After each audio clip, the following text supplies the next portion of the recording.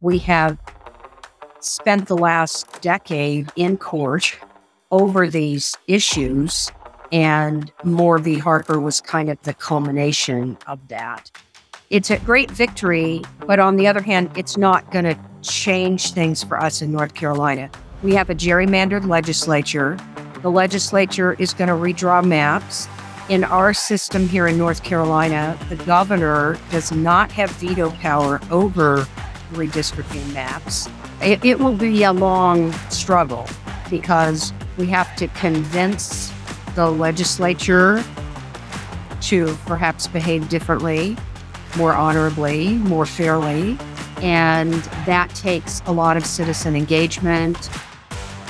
Welcome to Politics is Everything. I'm Kara Ong-Whaley. And I'm Kyle Kondik.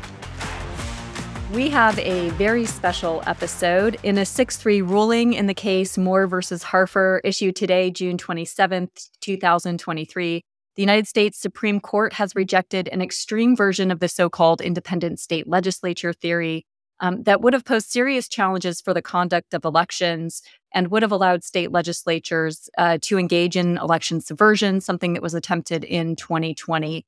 But joining us is Rebecca Harper. She is a citizen activist who cares deeply about free and fair elections, and she was the named plaintiff in Moore versus Harper, and also in the two prior cases that led to Moore versus Harper, Harper versus Hall and Harper versus Lewis.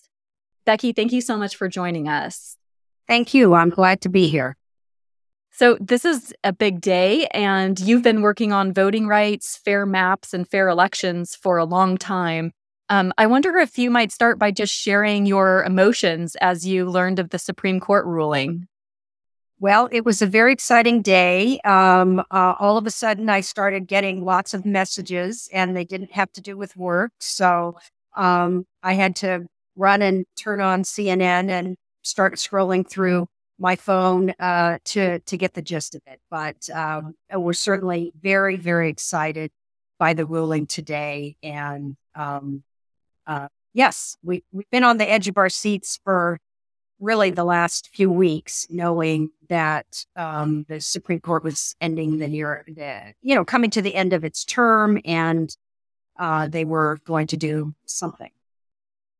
You know, it seemed like there was just like a really wide variety of possible outcomes here on this case, maybe even more so than your typical Supreme Court case, because, you know, one of the possibilities, as I understood it, was just that the court just wouldn't actually issue a ruling. You know, maybe they would say something about it, but they would say, oh, well, because the North Carolina Supreme Court basically reversed itself on the, on the gerrymandering case in that state, that they wouldn't say anything. So, I guess, how did the decision itself today maybe match whatever your expectations were, or maybe you didn't have any expectations because there was so many, again, like I said, there's such a wide variety of possible things that could have happened. There were a wide variety, and I'm not an attorney. I'm a real estate agent. So, I am a citizen activist. I've been involved in this for a long time, but, I can't listen to the arguments with the expertise of someone trained in the law. About a month ago, Common Cause North Carolina, which is the group that I'm affiliated with, they had me film 3 little vignettes. We win, we lose, it's a draw, because we didn't really know how it was going to go either. And they kind of wanted to have some film in the can to use, whatever happened. So there was also, after, you're probably aware that in Harper v. Hall last year, our North Carolina Supreme Court ruled in my favor and ruled that the maps that had been adopted for the 2022 elections were, to the prior elections, the maps that had been drawn by the legislature were heavily partisan gerrymanders. And so the court, through us, hired a master, and we got better maps for the last election. Then the membership of the North Carolina Supreme Court changed, and the court reversed itself. So they took away our win in Harper v. Hall. And when that happened, the U.S. Supreme Court asked all the parties in the case for to submit briefs about whether or not the case should be dismissed. Was the case now moot because the Supreme Court in North Carolina had reversed itself? And that was a really interesting process because Common Cause North Carolina has partners in this legal effort: the Southern Coalition for Social Justice, League of Conservation Voters, some other parties whose cases had all been amalgamated into what became Moore v. Harper. Anyway, there was a split among the respondents about whether we should support dismissal or not. And Common Cause North Carolina, and this is the really interesting part, found itself on the same side of the ledger as the Republican General Assembly. And usually we are not on the same side, but Common Cause North Carolina and the Republican General Assembly, so the Moore parties, argued that the Supreme Court should decide the case. It was a very strange turn of events because Common Cause and the Republicans in the General Assembly, the Harper party and the Moore party, were both saying to the Supreme Court, decide this case because the arguments have been made. People all over the country are paying attention. There's been hundreds of amicus briefs filed, and this is a case that if you don't decide it now, this issue of the independent state legislature theory is just going to come before you again. So, but other members of our coalition argued that they should dismiss and that the case should be considered moot because of what the state Supreme Court had done here in North Carolina. So it's it was kind of sad that our group of our group essentially fractured over that issue. But in the end, we're very grateful today that the court did in fact rule on the merits. Can I just ask a follow-up for those who disagreed about the Supreme Court ruling? What was your sense of why they did not want the Supreme Court to rule? I think they considered it a risk that didn't need to be taken. You'd really have to interview them for further clarification, but I think they felt like this court has, because of the leanings of this court, that it was just a risk that didn't need to be taken, and that a loss would have been really devastating in many ways nationwide.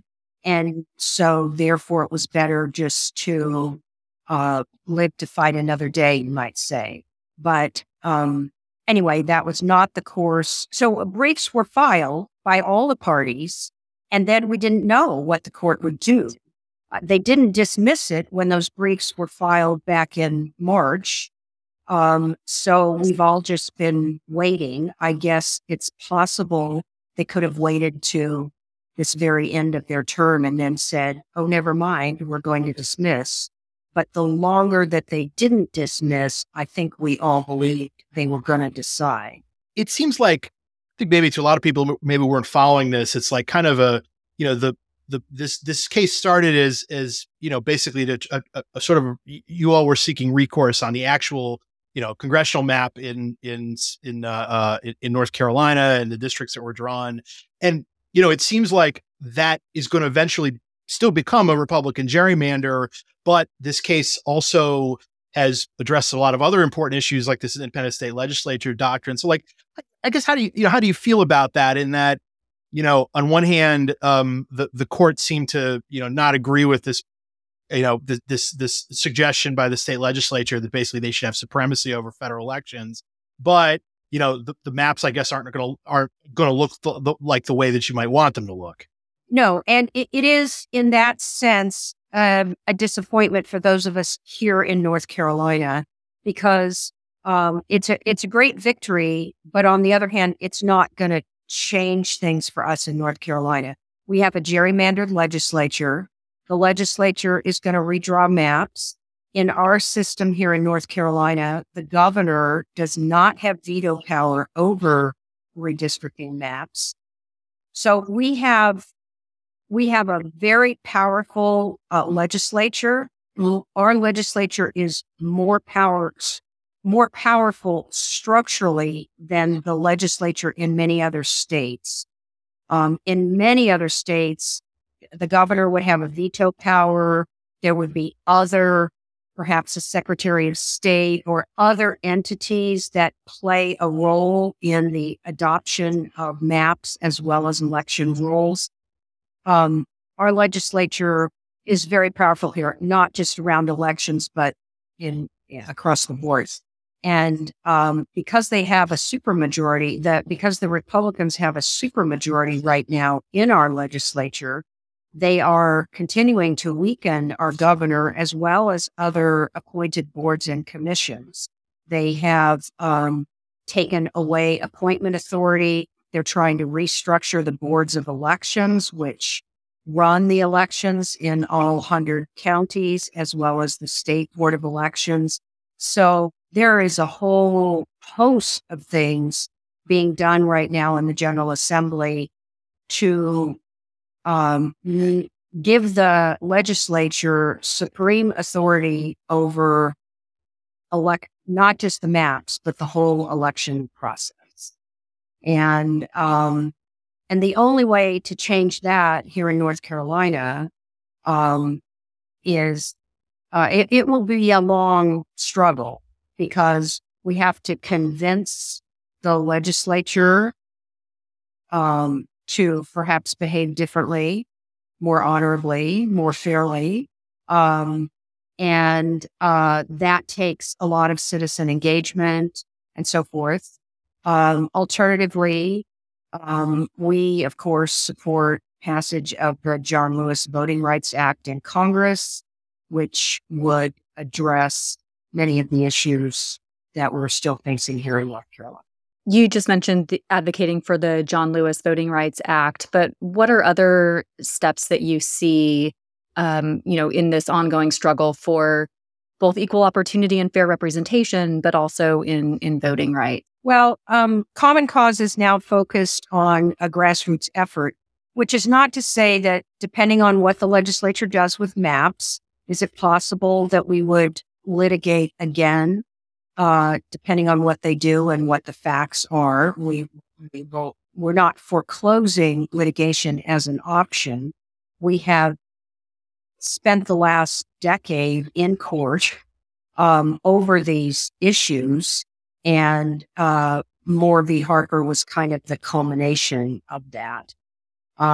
Our focus right now is on mobilization and citizen education. We're very concerned about new voter ID rules that are going to be used in municipal elections, which are happening later this year, and then in the primary and the general election in 2024. That is also an issue that has been litigated, and we lost when the state Supreme Court said that the new voter ID rules that the legislature wanted were constitutionally acceptable. So that's going to be confusing for voters, and it's not clear how that's going to be implemented. And the legislature doesn't want to provide any additional funds for voter education or additional funds for staffing the polling places, because now voters are going to have to go to one person who checks their ID and then to another person who checks their name on the voter rolls. Just because you have voter ID, it doesn't mean that the voter rolls, the system that we use now, is going to go away. There is no computer integration between those two systems. So it's going to take more staff. It's going to create longer lines at the polling places. And there's no money for that. And there's no education for voters about what they have to bring, what's acceptable, what's not acceptable. There's a whole nother can of worms around absentee ballots and how voter ID is going to be implemented for vote by mail people who choose to use that method.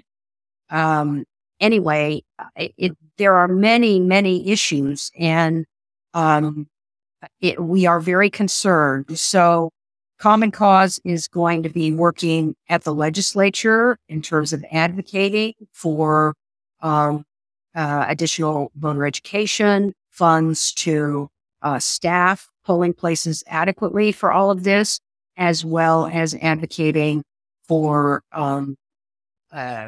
new rules around some of these issues. We are also working with our partners on the ground. So we're basically taking the show on the road. We're doing community meetings in 100 counties in North Carolina. We're particularly focusing on counties that are represented by members of the General Assembly who live in sort of swing districts, trying to get their constituents to engage and to express their preferences, to contact their elected officials and say, hey, we care about gerrymandering, we care about fair elections, those kinds of things. So it's a long and winding road. So how was it that you became the Harper and Moore v. Harper in some other cases too?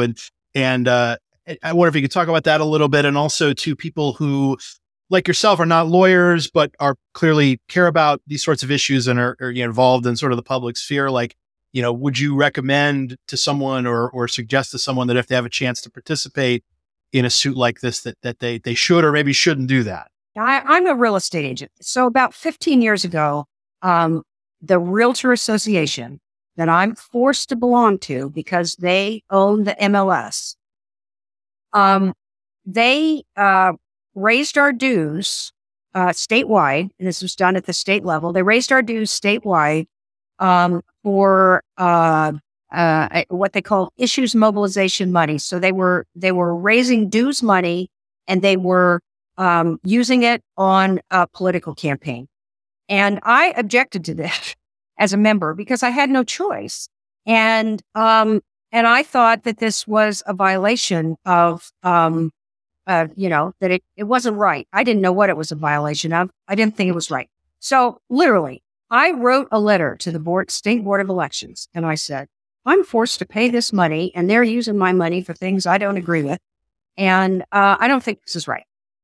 And so I got a letter back from the State Board of Elections, and they wanted more information. And that letter literally led to a big deal case. The State Board of Elections decided to hold a hearing.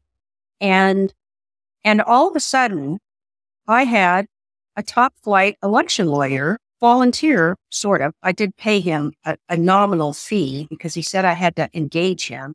So I paid, and he represented me at the State Board of Elections at this hearing.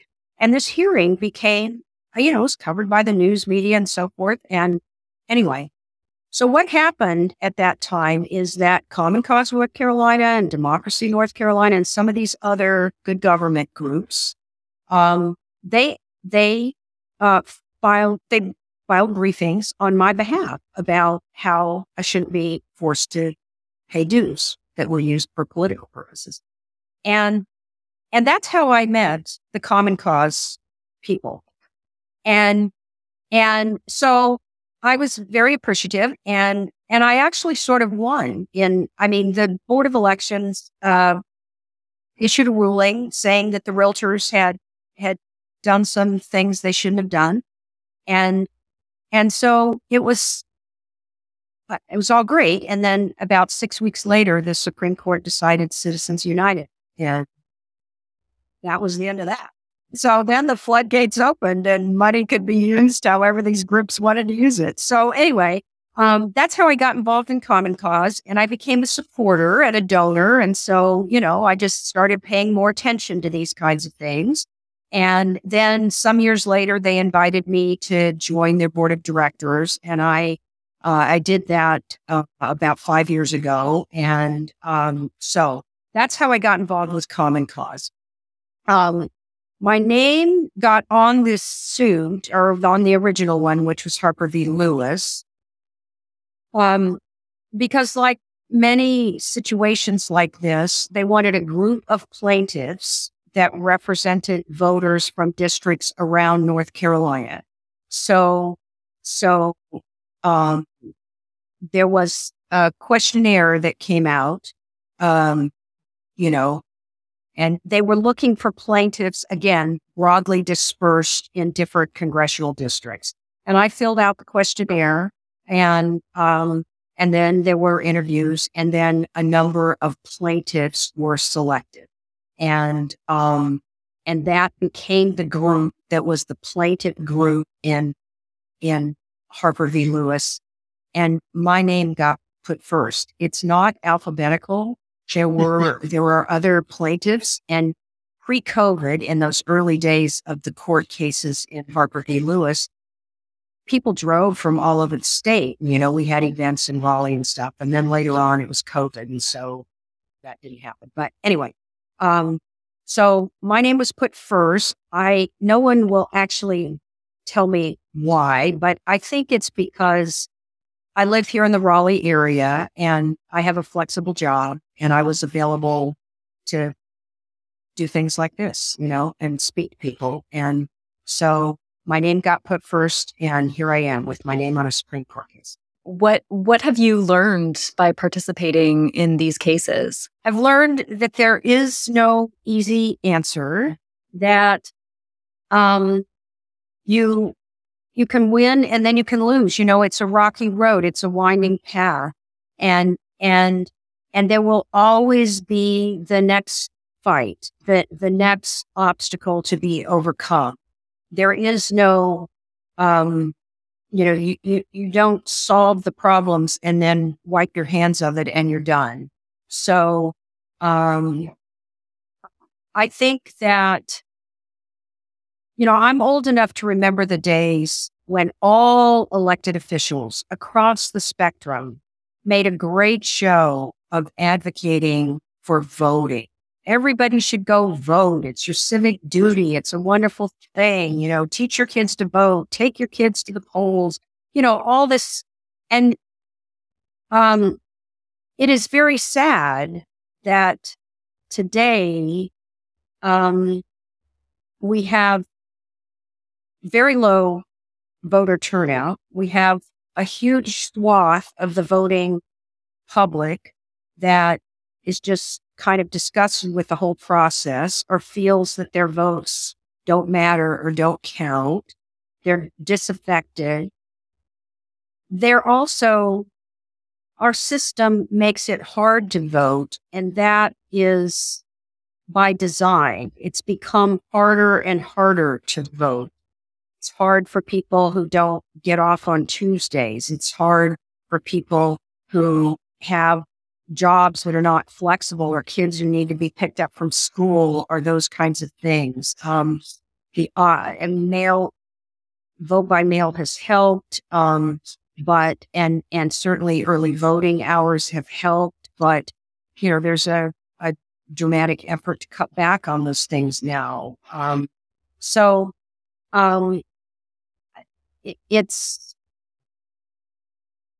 never thought that I would be living in a state or a country that is fighting over the validity of elections, and that we have so many forces in our country trying to undermine or discredit the process, or make people believe that they can't trust the results of elections. All of that is just frightening to me. So, and elections, elections are not lost because of fraudulent voters. I mean, do that. The numbers are just so tiny. Elections are rigged when the politicians draw the maps, and it starts before the ballots are even cast. And so I want to see elections where there are at least two candidates running in every district, where voters have real choices, where the outcome is not a foregone conclusion. I think that's what elections should look like. And we have to just keep chipping away at obstacles that are put in our place, put in the place to make voting harder and to fix the outcome by gerrymandering in advance of the ballots being cast. Well, Becky Harper, thank you so much for joining us on Politics is Everything and for sharing your story with us. And we wish you all the best as you continue to fight for voting rights. Thanks so much. So, Kyle, it seems that part of this ruling is not a full rejection of independent state legislature theory. It's a rejection of the most extreme parts of it. And in the dissenting opinion, Justice Clarence Thomas and Neil Gorsuch actually embraced the extreme version of the independent state legislature theory. Samuel Alito joined part of the dissent, arguing dismissal of the case on mootness grounds. So he did not necessarily embrace the extreme version. But really what this case is doing is upholding the long-standing interpretation of the word legislature that's used in the Elections Clause in Article 1, Section 4, Clause 1, and in Article 2, Section 1, Clause 2 of the Constitutions, that they're making clear in this case that state legislatures don't just have free-floating power. And it's more of an affirmation of judicial review, as I view it, than anything. So what do you think are the next steps that might happen from this case, and will it change any ways that you will rate elections? Yeah, so there was a world in which maybe the Supreme Court would have effectively kind of shut out the power of state Supreme Courts to intervene in these like partisan federal, redistricting matters, and they didn't do that. However, maybe they could do that in a future case. And so the state that I'm really watching is Wisconsin next year, because so Wisconsin is sort of the opposite of what happened in North Carolina. In North Carolina, you had a Democratic controlled court that flipped to the Republicans in 2022. Wisconsin, you had, they don't run on party labels in Wisconsin, but everybody knows the parties, the candidates. The state Supreme Court flipped from Republican to Democratic in, I believe that was in April. And so the new justice is going to take office in August. And one of the things that she has talked about doing, and the other liberal members of the court might do, or probably will do, is intervene in some way against the congressional and state legislative maps in Wisconsin. All those maps are believed by many to be sort of biased toward Republicans. So, we'll see what they ultimately decide to do there.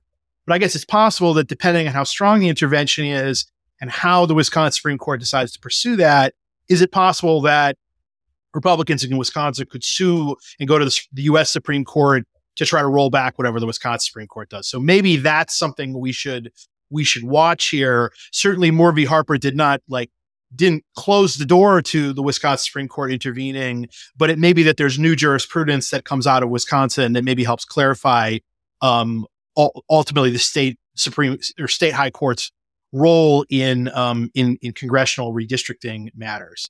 So, again, I think it's sort of a more like a stay tuned kind of moment as opposed to a sort of definitive endpoint here. And again, as you mentioned, the court did not embrace the independent state legislature theory necessarily, but also they sort of left it open to that the federal courts could sort of intervene in state level arguments that have to do with federal law. I mean, I think it was Rick Hassan compared it to like Bush v. Gore in that, like in Bush v. Gore, there was this Florida dispute that ultimately became a federal dispute because it was a federal election. And so that maybe basic kind of framework maybe still exists here. And I'll preface it too by saying I'm not a lawyer either, but I try to interpret these things. So, we'll see what happens in Wisconsin and maybe go from there. But as of right now, when we do our like House ratings or whatever, I don't look at this Moore v. Harper decision as like impacting ratings somewhere.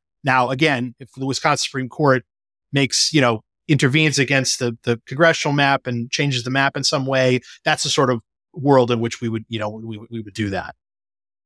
Yeah. So just a quick add-on to there. So actually, the independent state legislature theory is actually rooted in then Chief Justice William Rehnquist's concurring opinion in Bush v. Gore.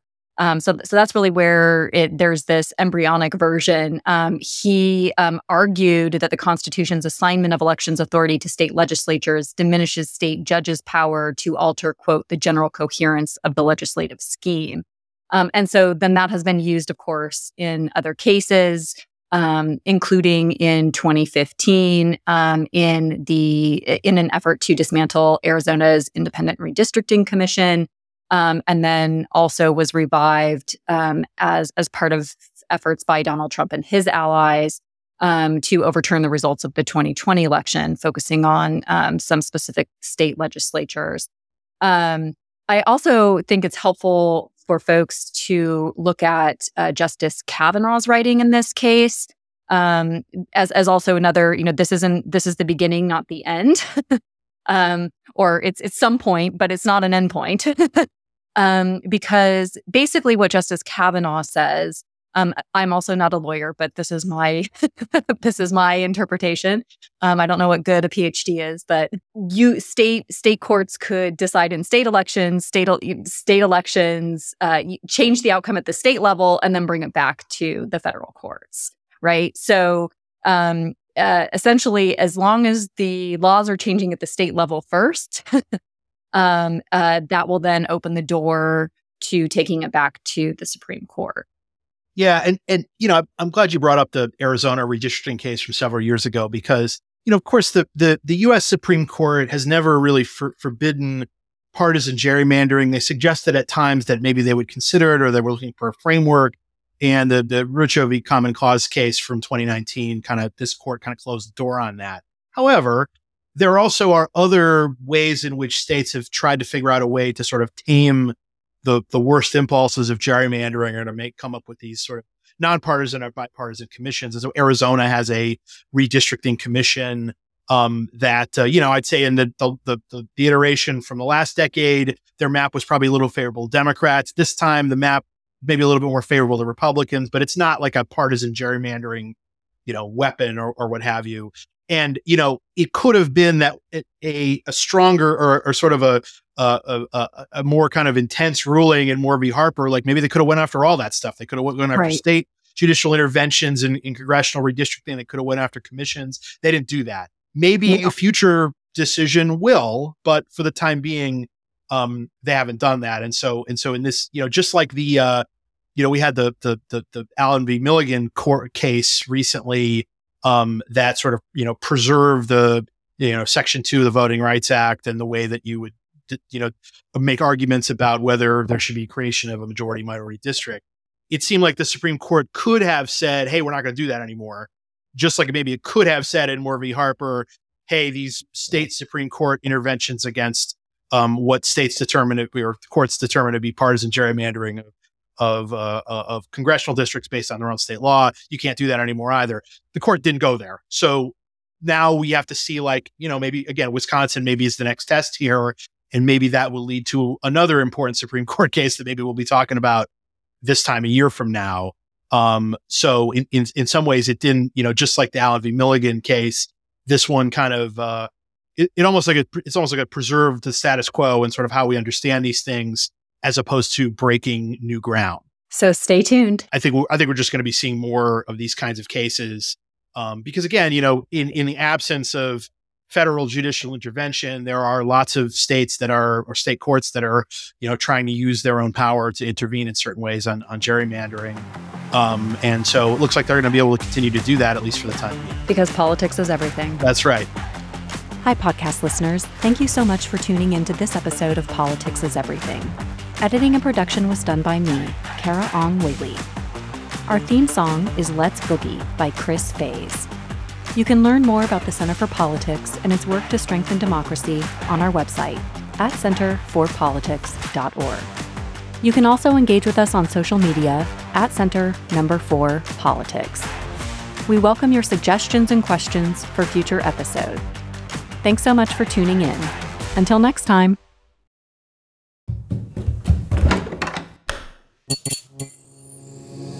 This podcast is part of the Democracy Group.